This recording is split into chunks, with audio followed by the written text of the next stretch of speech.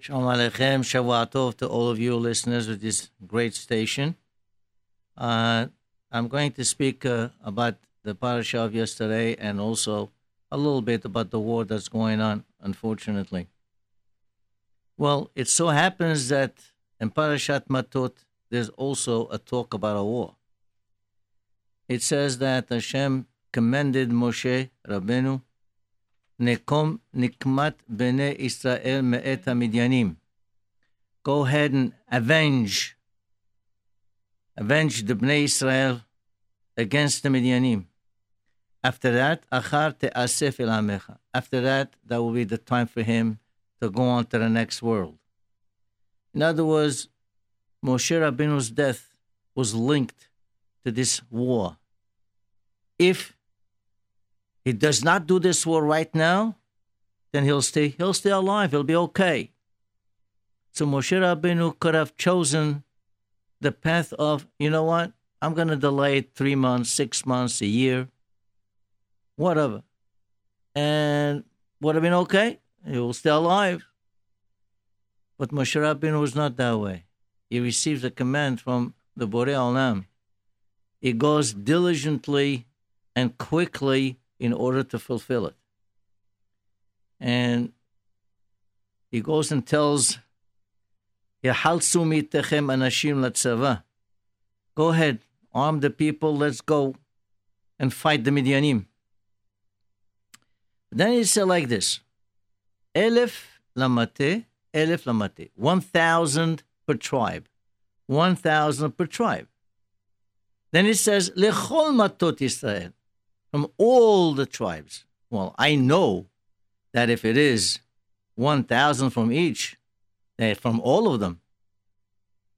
But Rashi tells us, Lechol matot comes to give us an additional thing here, that is, Lerabot Shevet Levi. In other words, not only there were 12 tribes there, but also Shevet Levi participated in this particular war. That's what Rashi says. Lerabot Shevet Levi. And then he says, right after that, Vayimaseru me'alfei Yisrael, 1,000 lamate, 12,000 halutei sava. Vayimaseru. Look at the way the word is written. Not vayimseru atzman, vayimaseru, meaning that they were coerced, they were like forced to go to war. Why were they forced to go to war? I mean, they should be happy to go to war. Well, the reason why is they were reluctant to go to war this time, vayimaseru, is because they figured if they go to this war, then at the end of the war, Moshe Rabbeinu's time is up. They loved Moshe Rabbeinu. They didn't want him to go on to the next world. So they were trying to delay it. However, they were forced to do so, and that's Vayimaseru. That's why. Now, the question is, it says specifically in the Pasuk, 12,000 people. There were 12,000 soldiers. But according to Rashi, who says, Lerabot Shevet Levi, I mean, there were 13,000. But the Pasuk specifically says 12,000. So how do we reconcile these two statements? And the way to reconcile it is by saying, when it says Vayimaseru, see, Shevet Levi is different from the rest of the population. If you recall in Parashat Bezot HaBeracha, it says about Shevet Levi. Over there, Shevet, very, very special. Ha'omer le'abiv ul imo lo re'itiv. In other words, as far as Shevet Levi is concerned, et ehav lo hikir, he doesn't make a difference between whether it's a father, not the father. Here it's not about the actual father, but some father from close one, and so on. Why? Kishameru imratecha obritecha yinsoru. Shevet Levi, when it came to the Egel, they did not participate in the bowing down of the idol of the Egel. They stayed set aside, they would not participate because they were always faithful to HaKadosh Baruch Hu. In here also, regardless, Moshe Rabbeinu was going to go after this war. Doesn't matter to them. Hashem says do it, they do it. So that's why it says 12,000, because Vayimaser, only 12,000 were reluctant to go. But the other 1,000 from Shevet Levi, they were not reluctant. They actually went very happily to do so because that was them. They were very faithful to Hashem at all times. Now, there's a midrash that says the following. According to the Torah, there were 1,000 soldiers from each tribe. The midrash says it wasn't just like that. There was 1,000 from each tribe that were soldiers. There was another 1,000 from each tribe that were shomrei al kelim, watching over the arms, the armament over there, make sure everything is there. And there were another 1,000 that were praying.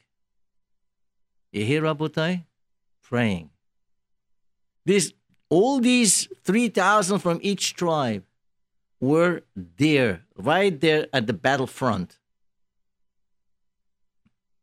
Now you ask yourself, why do they have to have this 1,000 from each tribe to pray? Right by the battlefront there. Couldn't they pray where they are? Hashem is everywhere. HaKadosh Baruch Hu is Melo Kol Haaretz Kevodo. You could have prayed right where they were. You don't have to come. No, they had to come. Anyway, if Hashem told them to go and fight this war, obviously they're going to be winners. Hashem said so. So if they're winners, why do you have to have the prayers all together? I mean, the conclusion is a final conclusion. We know what the outcome will be. But there is a very, very important reason why those 1,000 per tribe were praying right there at the battlefront. You know, give you an example. At the time of the Nazi era, Yimach Shemam v'Zichram, Hitler, Yimach Shemo v'Shem Reshaim Yirkab, he, at the very beginning, he took over Austria right away. Now, he sees he's so strong, you know, he was convinced he can take on the whole world, but little by little. Then he said, no, now he wants part of Czechoslovakia. That part was called the Sudetenland. Why? He said, there are parts of Czechoslovakia that are German-speaking people. And, well, you're discriminating against them. No way. I want that part. I want to annex it to Germany. Now, he had what they call, remember the Munich Agreement, where the Allies actually got together, including Britain and France. And they signed, they agreed, okay, fine, part of Czechoslovakia, there's going to be, given over to the Nazis. They agreed to it, but that's the end of that. That's it. After this, no more. Let's finish with him. Now we're going to have peace in the world. Only to find out that the next thing was he invaded the entire Czechoslovakia. And then more, and then France, and then more and more countries.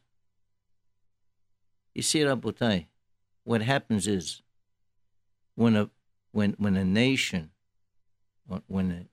or a leader sees that, hey, I win all the time, and quickly, easily, is convinced he's invincible.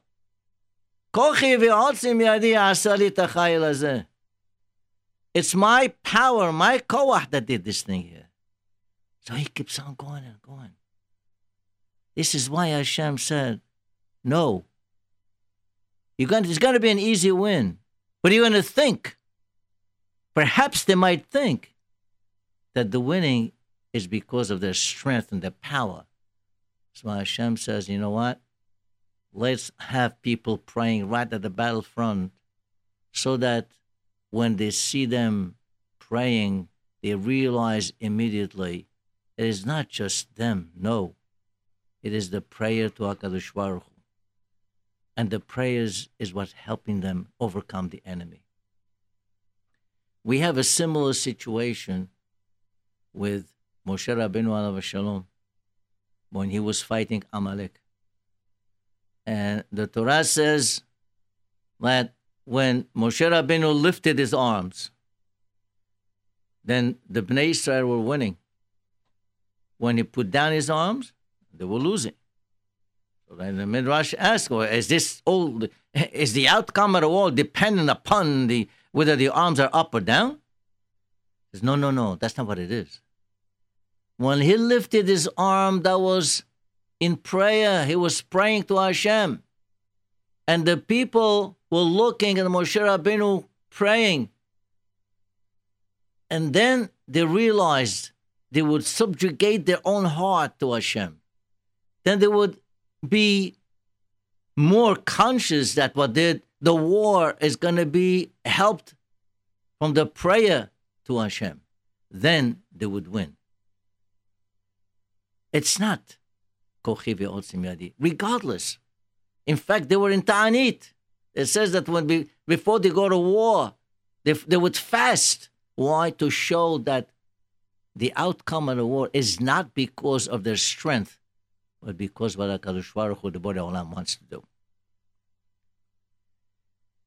Well, it's another thing that we see right in this parasha.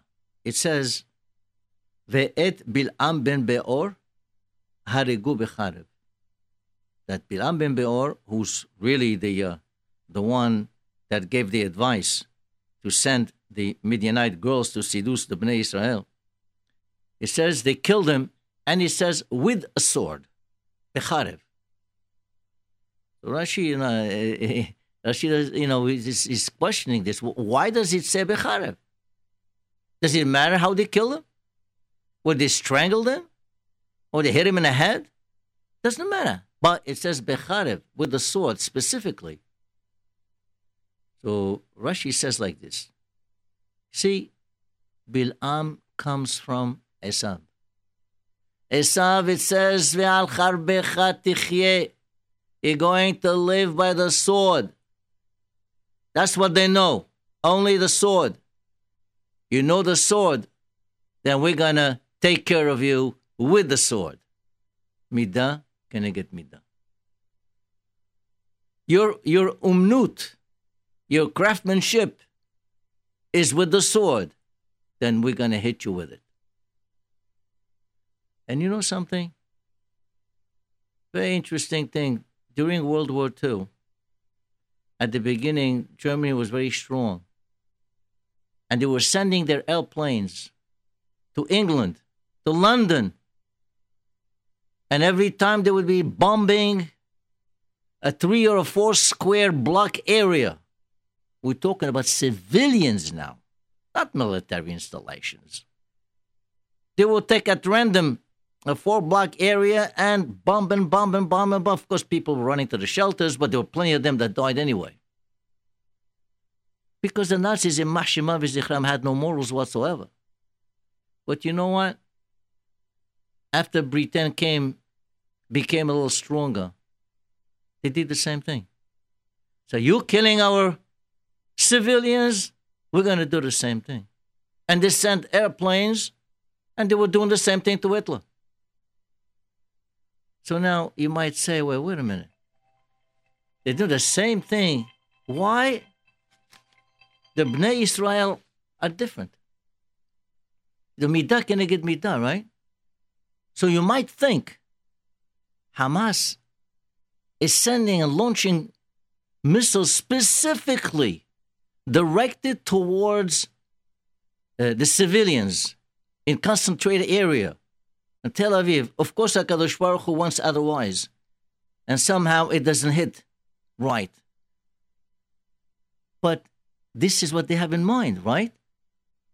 That's what the Nazis in Mahshimam did to the British, and the British retaliated in the same way.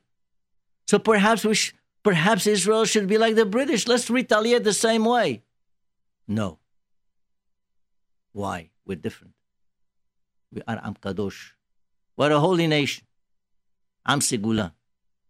We do not do things immoral, unethical, even if those things are done to us.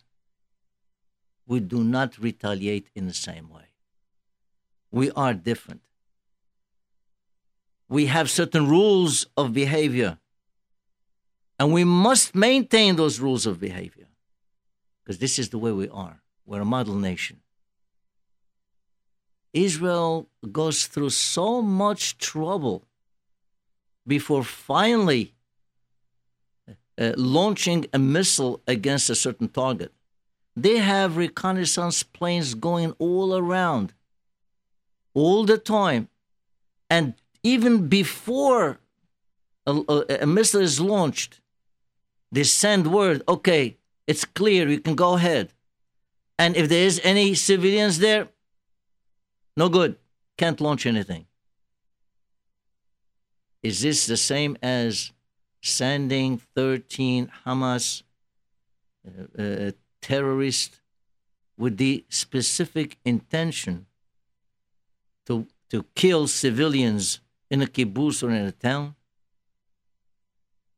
Has v'shalom chalila v'chas, if they had succeeded, there would have been a massacre. Now compare these two.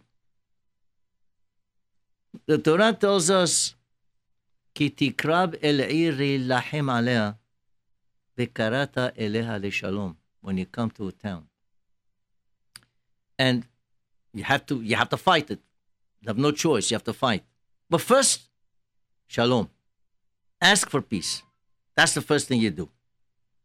Now, im lo tashlim imach, if that particular town refuses peace, ve'aseta imecha milchama. If they refuse peace, that is a siman, that is a sign that all they want is war. They want war. That's what they want. Well, here Israel tried very, very hard. A ceasefire was brokered by Egypt, an Arab country. Israel accepted it. Hamas didn't.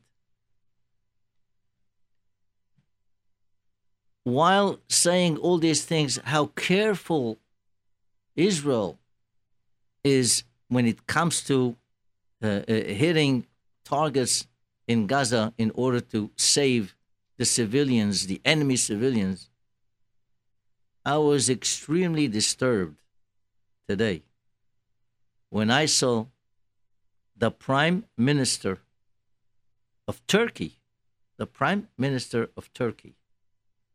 he's saying that Israel is using the tactics of Hitler in Mahshimov Zichro.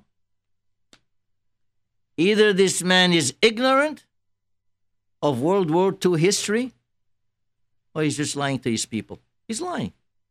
Remember, the elections will be in 3 weeks. So he's riling up the people so that he would win the election. We hope and pray that he doesn't, but that's what he's doing. How could you compare? Hitler in Mahshimov Zichro built gas chambers to kill Jews. Is that what Israel is doing? God forbid. He used to snatch young children from their mothers, to send them to death. Has v'shalom. Is that what Israel is doing? They did deadly scientific experiments and so on and on and on and on and on. No. Israel wants peace. But how can you have peace if you have people launching at you missiles to kill civilians? I like to tell the Prime Minister of Turkey, suppose the Kurds were launching at your city 100 missiles a day, 200 missiles a day, what would you do? Didn't think about that. What would he do? Now, let me tell you what I've seen on the internet regarding Hamas from Arab people. Arab people. Is a famous editor-in-chief of a TV network in Lebanon. I was reading this in the internet. It's in Mayadan TV. And his name was Abdul Albadi Atwan. You know what he said? I'm quoting him. I'm not saying this. This is what he said. The Arab leaders are praying that Israel will get rid of Hamas once and for all. That's what he said. He said that the majority of the Arab League nations consider Hamas a terrorist country. Netanyahu said specifically, we have nothing against the Palestinian people. We want to live in peace with them. It's Hamas. They're terrorist people. This is what an Egyptian TV host said. He said it, so I'm not saying it, I'm quoting him now. We are sick and tired of you talking to Hamas. You are a disgrace to us. Look at your leaders. You know, when Moshe Rabbeinu was asking for a leader to succeed him, he said to Hashem, Abat, Asher Yetze Lifnehem. We want a leader that's going to be first when they go out to war. Not sit in his palace and send the other people to die. That's not a leader. David HaMelech is to go first. And they were saying like this, the leaders of Hamas, like Khaled Mishal, his name is, you know where he lives? In Qatar. He's in Qatar. And he's got there a luxurious mansion with a swimming pool, all kind of food around, Swiss bank accounts and so on and so forth, and 4 wives. And this Egyptian TV says, if you are a man, come to your place, come to your country. You see your people dying, why are you over there? Rabotai, now let me say one more thing. Do we really have friends? You think these people that are criticizing Hamas are really our friends? Unfortunately, it didn't look like that. Why? Because this man, who was criticizing Hamas as Arab man, in the middle he would say, don't think for a minute I am supporting Israel. I couldn't care less, chas v'shalom, chalila v'chas, if Israel went up in flames. That's what he said. We don't have any friends, except the Borei Olam. One father, one king, who always cares about us. Abinu Sheba Shamayim. I'm a pacifist. I don't like wars. No one gains anything from war. Only lose. They lose. There'll be losses. Unfortunately, there'll be loss of life on both sides. The tremendous damage. No one gains from anything. The best thing is an immediate ceasefire, and they try to have a peace, real peace, lasting peace, as we await the coming of our Mashiach Tzidkenu. Amen. Rabotai, don't forget this beautiful station. As usual, try to help as much as you can. And if you have a simha, look us up at SLC. We have a beautiful hall over there. Thank you. Shavua Tov. And may Hashem bring peace in the Holy Land. Amen.